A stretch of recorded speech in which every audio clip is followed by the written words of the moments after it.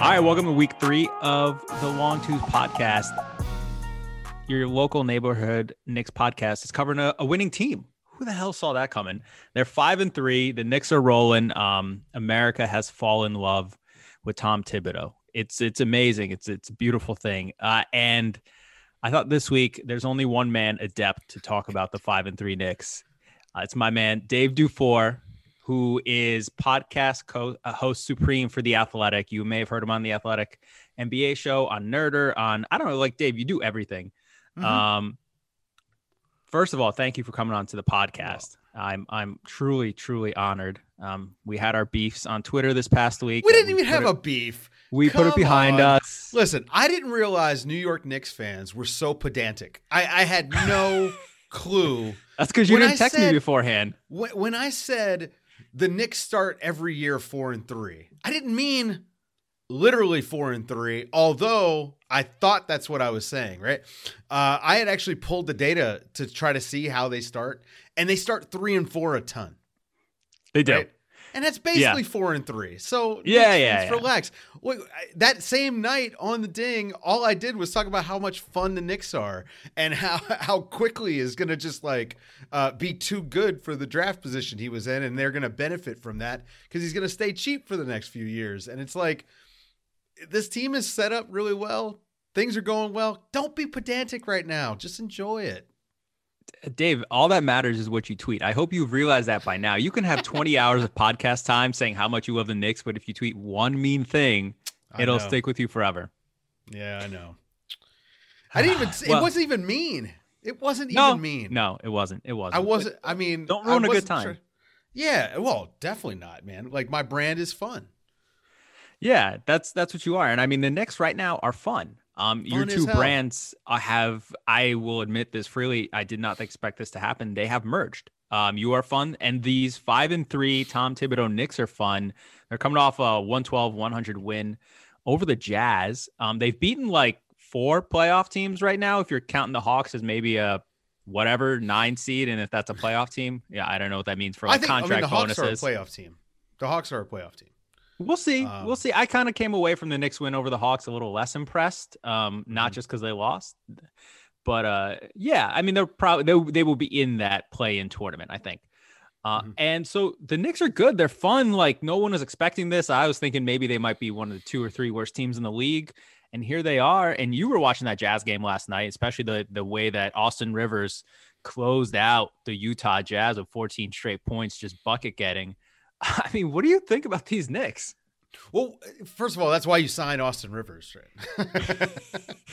Listen, I can't even say it with a straight face. It was great, but no one should be surprised by what they're doing on the offensive end. Tom Thibodeau has been a good offensive coach his entire coaching career, and in particular for guards. He is another one of these Steve Clifford, Mike D'Antoni types. Guards playing for Tom Thibodeau usually perform pretty well. So no one should be surprised by the way the offense is going. But to me, the way he's got him playing defense, that is really where they're getting these wins. And Julius Randle has just been spectacular. I can't believe I'm saying this. Yeah. All right. So there's a lot to unpack there. One, I am with you about Tibbs. I think he hasn't gotten enough credit over his career as an offensive coach. Yeah. Like, he's had a lot of top 12 defenses. I think more likely than not over his career, his teams produced top 12 offenses. Sorry. Yep.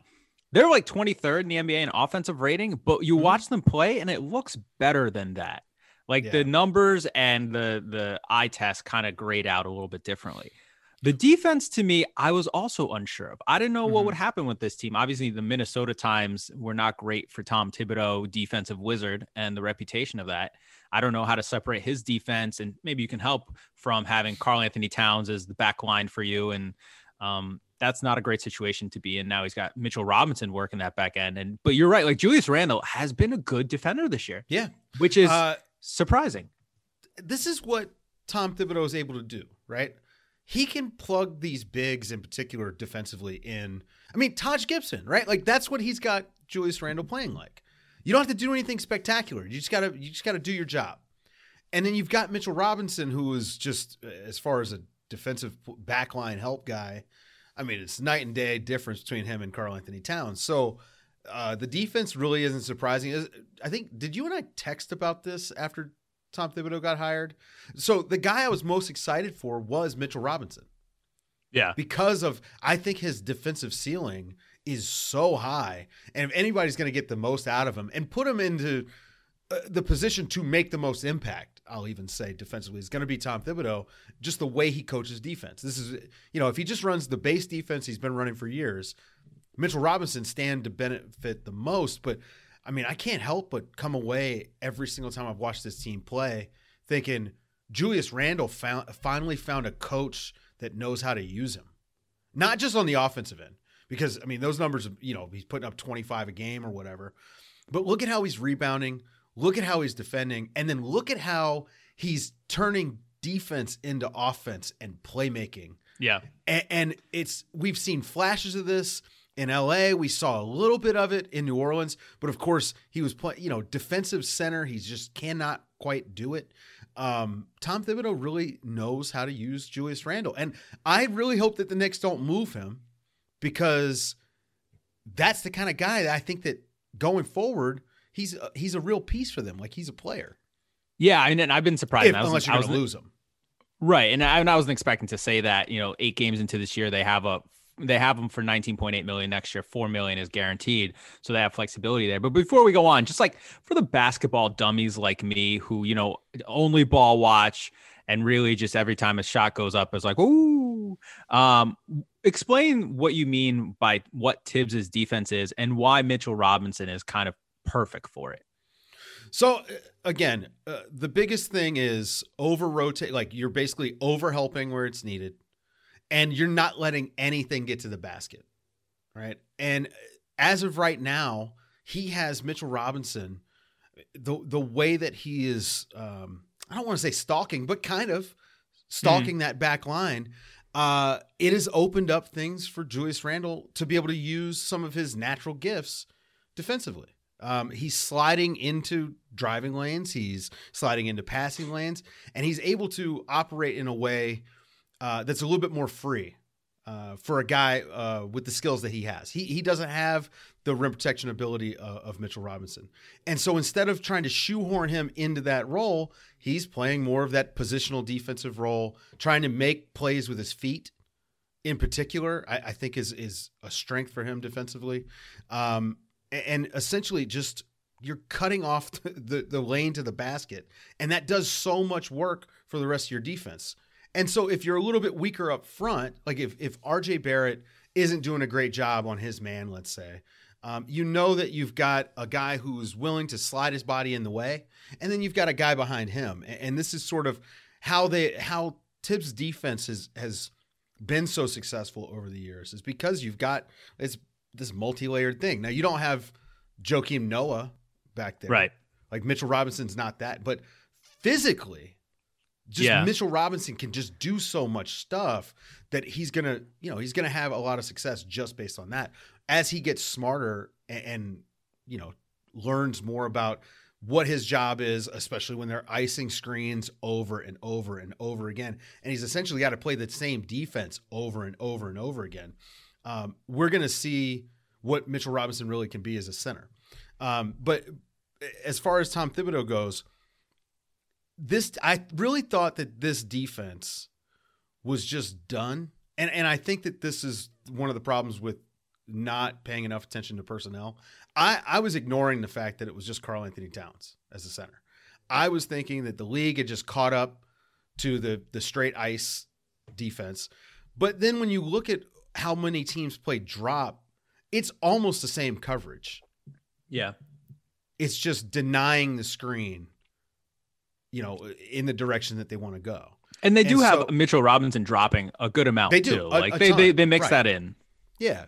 And so, when you think about it that way and you just say, oh, well, duh, Mitchell Robinson is a better defensive center than Karl Anthony Towns. So this, at least theoretically, could work. I still want to see a little bit more defensive versatility. How much zone are they playing? I haven't. They haven't played much zone. I haven't seen any, right? But yeah. I haven't seen every single possession. I'd like to see what it looks like if they slide into a zone, like throw curveballs at teams. That's one of the things that I think with Tibbs is if I want to point out a weakness, it's just that like mix up your defensive coverages. We see already, like Toronto has been doing that for the last couple of years. Brooklyn under Kenny Atkinson was doing that quite a bit, where they were playing as much zone as anybody the last couple of years. So I'd like to see him just show he's not a one-trick pony, because I know he's not. Right? Like, The one thing I found interesting with Julius and the way that he's used Randle is this year, it seems like he has Randle kind of defending post players a little more and in the post. And I think Randle's biggest problem last year, he was doing a lot of ball watching. He was trying to defend a lot with his eyes, and basically guys he was covering would just slide behind him into the corners, cut behind him, whatever, as Randle, just kept his eyes on the ball handler. And by putting him into the post this year, it seems like it's playing to a strength of his, which is not getting caught watching what the offense is doing and just focusing on one guy in particular. And he's done pretty well. Like, he made a few big stops in the Pacers game on Domantas Sabonis. Like, that's a role that suits him. Well, and now you've got Mitchell Robinson doing that other job, right? Yeah. Like, he's a little bit more suited for that. And Julius Randle's strong in the post. It's smart to keep your guys who are weak off-ball defenders, to keep them on the ball. Most guys can at least hold up guarding their position. Most guys can. Julius Randle, and especially a guy with that sort of physicality, his ability to really just disrupt the offensive player's plan by being big, by being strong, and by being there. That's huge. And you're not relying on him, again, coming up, making a play at the basket. That was the worst thing I've ever seen when he was in New Orleans, and they really were trying to have him rotate as the backline help guy and meeting players at the rim. That isn't who he is as a defensive player. No. And I think, look, the Knicks have the seventh best defense in the league right now. I think there's going to be some worse days coming. There's going to be some regression. Like, they're giving up a lot of threes right now. Yeah. But even just like, they're giving up a lot of threes, and somehow, I forget, I haven't checked it this morning, but like before Utah, they were also having their opponents shoot the worst 3-point percentage. There's an anchor coming. But that's the Tom Thibodeau thing. That's why they need to mix it up, right? When they are icing as much as they are, that's, especially now, guys will take that three as soon as they come around the screen. Teams aren't worried. Like, that's a good shot. And so that's where they've got to be able to mix it up and come up with different things. Like, you can't just, ice and drop every single time. Right. It's not 2009, 2010.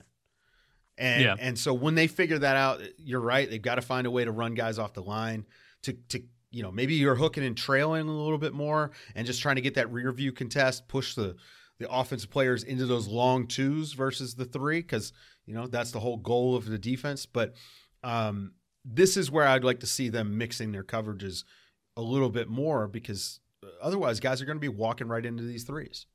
And maybe that'll happen as the season goes on and this line of defense kind of falters a little bit, which is, over the course of a 72-game season will happen at some point. But it has been interesting to see the defense and just how well they've played. The offense really, like, what's happened to Julius Randle into legitimate point forward guy. Not that I even want to use positions, but just like a dude who creates offense. I mean, like, I don't know how much Knicks you watched last season. It hopefully was not a lot, because it got ugly at times. And a lot of the times it got ugly because of Julius Randle over dribbling, over exerting himself. Like, it was just bad. And he has just cut down on his worst tendencies. Like, the turnovers are still up. Yeah, it's so much quicker. Yeah. And I don't want to credit Tibbs for that. Well, but not all the way, because the player, like, he deserves some credit too. Yeah, well, the players have to buy in, but it does seem like someone said to him, "Hey, look, you're a good decision maker. You just need to make them faster." Right? Yeah. Because we see it. The guy's got really good court vision. Underrated passer somehow for a guy who his rookie year showed a lot of flashes of being a good passer. But he just, again, played point guard in high school. Yeah, but essentially the inability to make decisions quickly cost him for a few years. And now we're seeing, like, so it's almost like someone said, "Hey man, 0.5, 0.5, 0.5, 0.5, 0.5. Right. Hey, no, 0.5, which means you have half a second. When you get the ball, you have half a second to do something with it. or you're moving it, you're driving, you're passing, you're shooting, you're doing something, but you're going to make that decision. And it's better to make the decision and make a mistake than to wait, make a decision and make a mistake. Because all you're doing, you're just costing time at that point. And there are good mistakes and bad mistakes, of course, but he has been very decisive. And obviously the playmaker, I mean, was he at 7 assists a game or something like that? Yeah, like 7. Like his assist rate is literally double what it was last season. And the thing that I find interesting is that it's not that the assist numbers are up, and you're right, he's moving the ball so much quicker than he was last year, but he also finds kind of a tempo to that. Like if you watch him on post-ups, teams are double teaming now. I think it started in the second Pacers game. Yeah. And now he kind of waits out those doubles. He draws them in, and once he sees the doubles come and the defense not all the way rotate, he hits the cutters, he hits the guys in the corner. And that's kind of a nuance to his passing game I didn't see last year. And I think it's really helped the Knicks. Just the way that you're right. Like sometimes it's just get it out as quickly as you can. And other times it's like, all right, guys, like come to me. I will wait through this. And because he's so long and big, he can kind of pass over the top of guys. Well, it was almost like someone reminded him that he was going to be bigger than a lot of guys trying to guard him. Right. And he lets him sit on that back hip. And he can wait for that. Now, I think that a little bit more creativity from the cutters would help him out even more. Could he average 9 assists a game with the usage that he's got right now and with the players around him? I don't think that's out of the question because guys just hitting more shots too. Guys making more shots. I think that what he's doing right now, it's a little bit like Nikola Jokic. What are you gonna do? Wow. Wow. I'm just gonna name that the title of this episode. Julius Randle is Jokic light. Yeah, well then everyone's gonna come yell at me. But no. But it is just it's a big who's making the right decision, which is often a fast decision, but he's making the right decision more often than not as a primary playmaker. And so, the patience when he's got those guys, the double coming. That's new. He didn't do that before. He didn't. And I don't know what caused it, but he looks like a different guy. Now it's 8 games, so it could evaporate tomorrow, but I don't see any reason why it should. Right. And that's the thing I've kind of been not struggling with, but like trying to weigh is like how much of this is in season, early season noise. Again, 8 games, like some of the shooting is going to get worse. He was 10 of 26 against Utah. Like he's not a 50% 3-point shooter. He's not a 40% 3-point shooter. But he could be much a 33% 3-point shooter. He could be. It's possible. And I mean, but just the volume of threes that he takes, you probably still want him to do a little more work inside the arc. He's been hitting a lot of bad shots. Like that's all minutia. But like it does seem that the decision-making stuff is real. And if that's real and if that's going to hold on, like that forebodes good things for the Knicks, I think. And with the way that Tom Thibodeau uses his bigs, he's going to rebound. He's a good rebounder anyway, but he's going to rebound. And as long as he is going to continue to essentially be the point guard and to have the freedom to do those grab and goes, 7 assists a game is definitely in reach for him.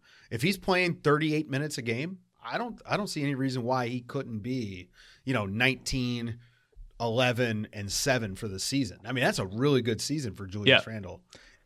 Win or lose, that's really good development for Julius Randle. Yeah, and it allows the Knicks to play different lineups too. Then you don't need to have Elfrid Payton on the floor all the time. You can mix it up with Quickly and. Do you ever need to have Elfrid Payton on the court? Like, are you an Elfrid Payton? Like, do you think he's good? Like this is like the prime debate I think amongst Knicks fans that I notice in comments and tweets and all that is like bench Elfrid Payton for Emmanuel Quickly. Is Elfrid Payton good or not? Like, where do you stand on this? I don't particularly think he's very good. I think he's like a nice high end backup, or maybe he's a starter on a really bad team. So I mean, maybe he's perfect for the Knicks because I don't think they're a good team, right? But if I'm the Knicks, I know what Elfrid Payton is. Right. This year, I'm sure that they would love to make the playoffs, and Tom Thibodeau for sure is going to be coaching to make the playoffs. But is that the thing that sets your team up for the most future success? Now, I don't know if starting Quickly makes a lot of sense. Maybe it's better to have him coming off the bench where you can give him a little bit more, responsibility and watch him grow a little bit with that. Whereas in the starting lineup, he's not going to get the playmaking opportunities because you got to feed RJ, you got to feed Julius Randle. And Elfrid Payton, at least when he gets the ball, like it's not like you don't expect him to do anything with it. So it doesn't really matter. Those other guys are going to get the opportunities. And so I can understand both sides of the argument. If it was me, I'd probably be starting, not Elfrid Payton. Let's just put it that way.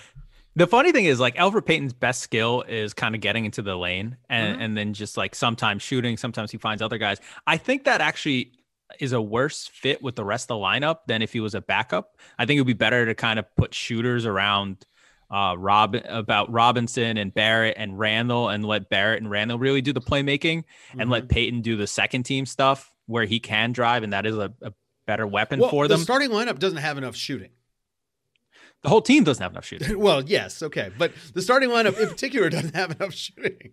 Does Reggie Bullock not do it for you? Just Reggie Bullock alone? Reggie Bullock by himself? No. I mean, like maybe you start Austin Rivers. Like if you want to win games, maybe you start Austin Rivers and you say, look, between Austin, Julius, and RJ, we've got enough playmaking out there. And Austin Rivers, will shoot and he can shoot. So, maybe that's the move if you're trying to do this thing where you've got a foot on both sides of the fence here. But it also means you don't start Obi Toppin when he comes back. Well, I don't know that Obi deserved to start. I don't think he's going to start. He hadn't anyway. shown it. Right. Yeah, if he's playing behind Randall. It is a delineation. Like if you're not going to start Elfrid Payton and you're going to start Austin Rivers, okay, then it means, all right, we're just trying to win games. And any development that happens along the way is an added bonus. But we're actually just out here trying to win games, trying to make the playoffs. That's a different thing than if they were to, we're gonna float Obi in and out of the starting lineup, maybe going back and forth with him and Julius Randle, which is what I expected to start the year coming out of training camp. Like that's what I thought they were going to wind up doing. Yeah. Also, didn't expect Julius Randle to come out looking like freaking LeBron. Well, it's hard to bench Julius Randle when he's playing like Jokic. Yeah. Like you can't do that. You can't. Like that would just be causing trouble. No, for they yourself. should be talking about a max contract extension. I do wonder how that's going to happen and how it's going to work is, like, let's say they get to maybe Obi Toppin comes back in 3 weeks, let's say. Mm-hmm. Like you get to the end of January. I don't know what the hell the schedule is, but like, let's say they're like, 10-10 or something like that by then. And Randall comes down a little bit from this high. And like, how do they integrate Toppin? How do they integrate quickly? And how do they integrate, this whole thing that's bothered the Knicks for so long, which is developing young players and giving them time on the court. Like they've said for the last 3 years, you can do development outside of games, through practice, through workouts. They mentioned the G League. They never actually send guys to the G League. So like, whatever. This year, the G League is just, I honestly don't know how it's going to work because I think it's, a pandemic. But like, so how do you develop those guys if you're not going to play them a lot? Especially Toppin, who at 22 is supposed to be ready-made to contribute in the league right now, right? Like, and I think this guy was the Rookie of the Year favorite. I think he is. He was my pick for Rookie of the Year because I expected him to just come in and play a bunch. Now, obviously, the injury has thrown like a little bit of a kink in things, but I definitely expected that. Quickly is interesting, right? Because I feel like to a certain degree, it feels like found money to them somehow. Like they didn't expect he was going to be ready to go. Look, man, I don't see any reason why he can't play more than he is. I've got their stats pulled up. He's only playing 13 minutes a game. To me, that's a guy that shows so much promise that you want to find a way to get him minutes and potentially a role. Like if you look at the teams like Miami and even the Warriors to a certain degree tried this where they had young players that they drafted and they gave them roles on the team. They did. They would play them in the first half. I remember that. And part of that is you're trying to figure out if these guys can even fucking play, right? Right. Like how many 19-year-old, 20-year-old people come into the league and are just ready to play? Well, there's more of them now. And I think part of why there is because smart teams are giving those guys an opportunity to show themselves. Kendrick Nunn started for Miami all of last year, right? Like Tyler Hero was starting in the bubble. And Goran Dragic was the best player they had on the team in the playoffs. And all of that was because Miami said, look, we've got a veteran point guard. We know what he is. We need to manage his minutes all year. And part of how we do that and set ourselves up for the future is we've got these young guards and we need to see what they are. Because if they're nothing, you got to go out and get those guys. This is for a playoff. This is for like a championship. Well, I was going to say those teams, like, and especially the Warriors and the Heat too, they all had more margin for error, right? Absolutely. Like you could take more mistakes from none. You could take more mistakes from whoever the rookies the Warriors were playing at the time. But I disagree like, if on the the Knicks margin do for this, error. They're going to lose. But they're not a good team. But I mean, right now they're winning, and it's going to be hard to say to Tom Thibodeau, or it's hard for me to imagine him saying, "Listen, I'm willing to concede 5 to 10 minutes a night of this game to putting a worse player on the floor for the sake of development and development only." Like that has to be an organizational decision. Right. Well, this is all about alignment, right? And this was my concern when they hired Tom Thibodeau. Not that he wasn't a good coach, not that he wasn't going to get the most out of these guys, not that he wouldn't help develop the young guys, right? Like, I think that these young players will become better players because they're getting to play for Tom Thibodeau. But you actually need to get on the court to get better. And so my concern was always the short-term interests of the coach.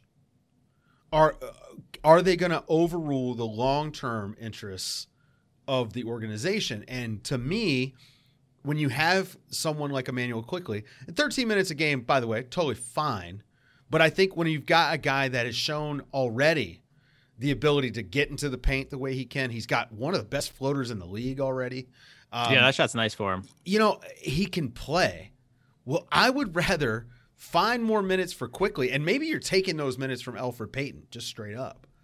But that is going to make you better next year and the year after and the year after that. And so, but again, I understand that, that tug of war between today and tomorrow. Like, I mean, it's almost, half of our damn show on Nerder, that's what we talk about, right? It's what am I taking away from tomorrow to pay for today, or vice versa? And obviously for the Knicks, like, they're trying to win games.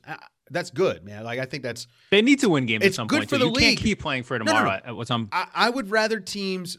I'm going to put my best 5 guys on the court at all times, right? Like, I'm going to play these guys. Like, I know that everyone is up in arms about the minutes already. Part of that, they can't help. Do you care about the minutes? Like, well, right. I mean, the last 2 games I would say is kind of like, because they're so shorthanded, you need to play everyone. Like, they've had 2 straight games of 3 people, I think, playing 40 minutes a night, which is ridiculous in early January.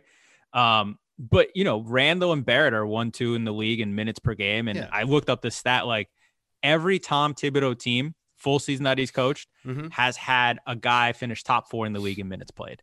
Yeah. Like, he just has his favorites and he plays the hell out of them. And guys want to play. Yeah, for sure. That's the other thing is guys don't want to play 30 minutes a night. They want to play 40. For the most part, right? I'm sure that when Julius Randle's 32, he's not going to want to play 39 minutes a game. But you see it at the end of the games. Like, those guys are like, Randle is taxed at the end of the games. Like, understandably so, because he's playing 40 hard minutes in the front court, doing damn near everything for the offense. Yeah. So I don't know if there's a way to kind of moderate that and pull back a little bit. Well, and that's about the organizational alignment. And so when they brought in Thibodeau, one of the things we talked about on Nerder was, we don't know what the organization and Tom Thibodeau have come up with as far as a game plan for the season, but we'll know pretty soon, right? Like, it'll take 10 to 15 games to really get a sense of what it is. Yeah. It's very obvious this is not a development season for them, but that they're not going to get in the way of development. So the Taj Gibson I don't know. signing, I kind of look at the other way. Well, I was going to say the Taj Gibson signing, I am much less worried about now than I would have been if they had done it, before during free agency or before the start of training camp. This, you can actually say, okay, Taj Gibson, veteran big. They really need a big right now, like today, because they just don't have them and guys are having to play too many minutes. This is a guy who has been with Tom Thibodeau now, I mean, for a lot of his career, knows exactly what's expected of him. Tom Thibodeau knows this is a guy that knows exactly what I'm doing. He can throw him in there and he can get those guys the time off the court that they need. So I'm much less worried now that they're not doing this, the right way. I think that trying to win games is great, but man, they're playing RJ Barrett 38 minutes a night. Mitchell Robinson is getting a chance to make mistakes and stay on the court. There are a lot of things that he's doing that are also good for development. So this is a good thing. Like, I think it's positive. I feel much more comfortable with the idea of Tom Thibodeau as the coach of the Knicks than I was when he was hired. I think the roster's in a place where you kind of have to play the young guys a lot. Like Kevin Knox, I don't know what the official minutes per game is, but he's like 18 or something like that. Yeah. And that's kind of where he's at with his level of play. I think some guys maybe like Frank Ntilikina have kind of been lost before he got hurt. I don't know if he'll ever get a rotation spot this year. I still like Frank Ntilikina. I still think there's an avenue for him to become a good player. Look, man, I've seen FIBA helpful Frank. Player. I know what it looks like. You can't tell me that he can't do that in the NBA. I refuse to believe it. FIBA Frank's, he's like a genie in a bottle. Like, he just comes out sometimes and tantalizes everyone, and he does it like 5 times a year for the Knicks. But even like, he can play defense and he can move the ball a little bit. But he can't start. But he doesn't shoot well enough to play with the other guys.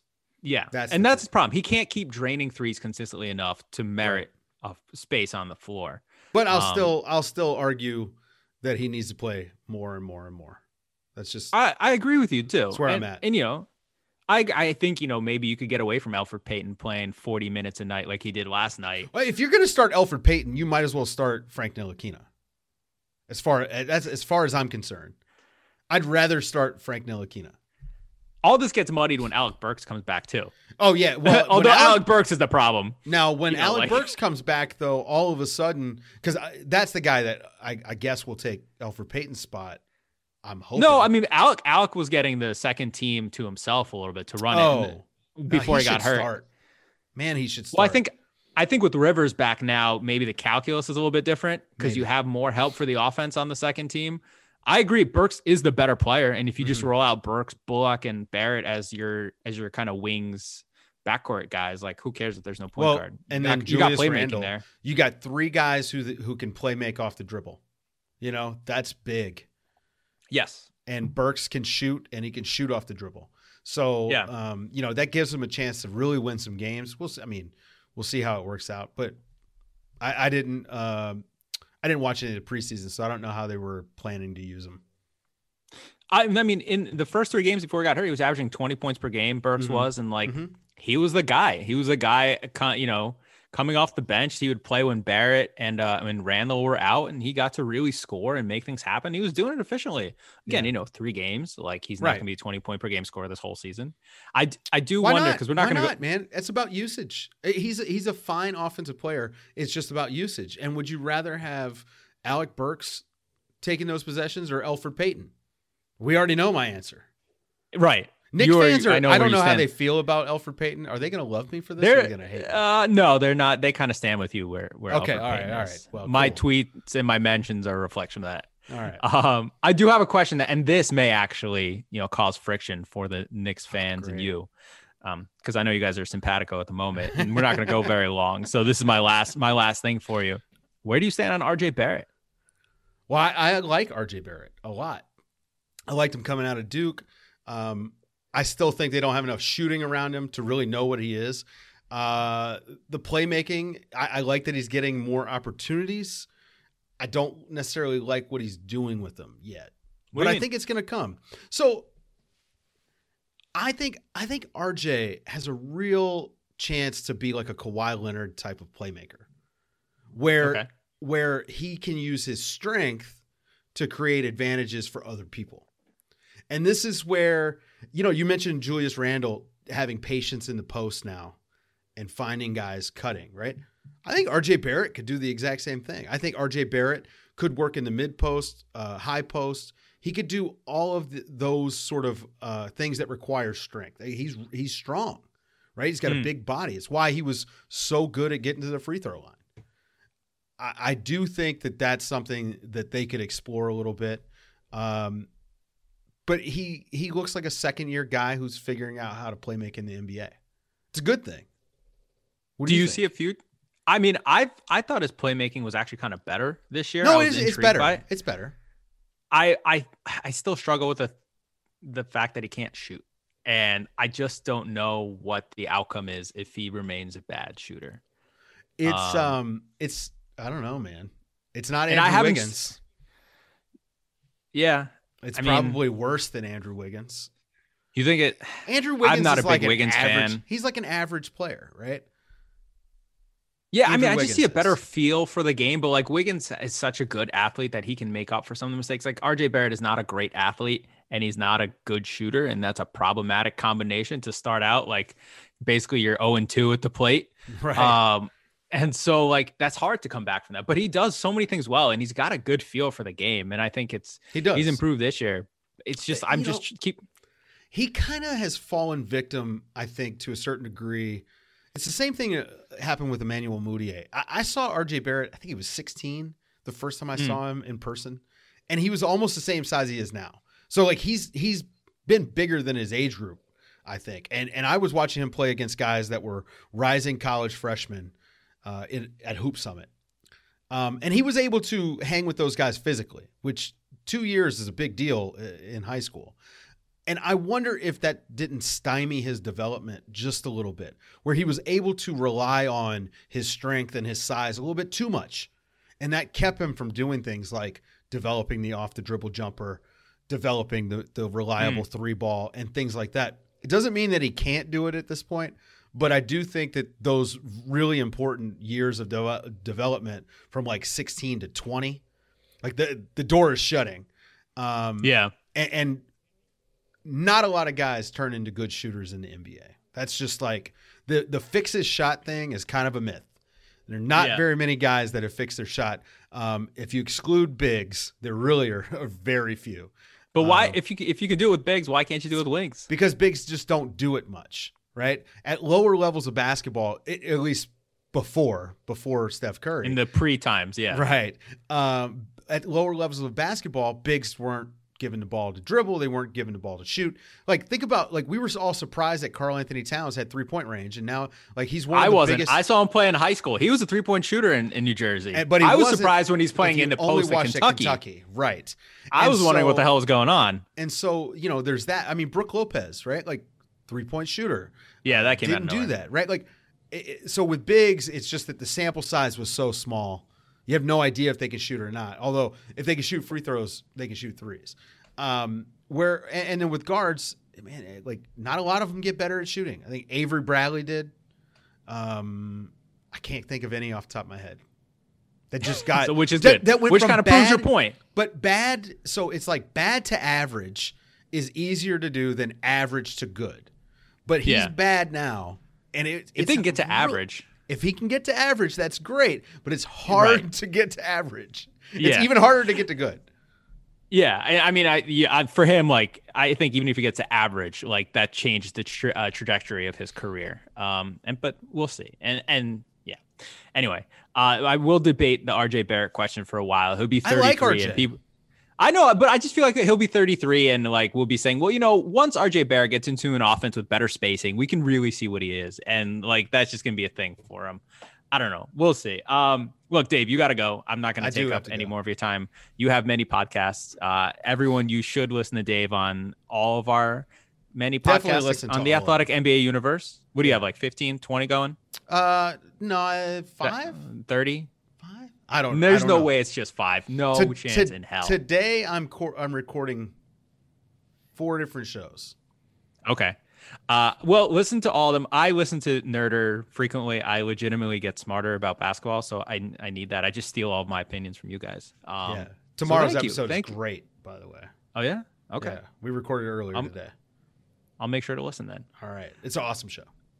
All right. So, everybody, listen to Dave on the Athletic NBA podcast, including and especially Nerder. And that's going to do it for this edition of the Long Twos podcast.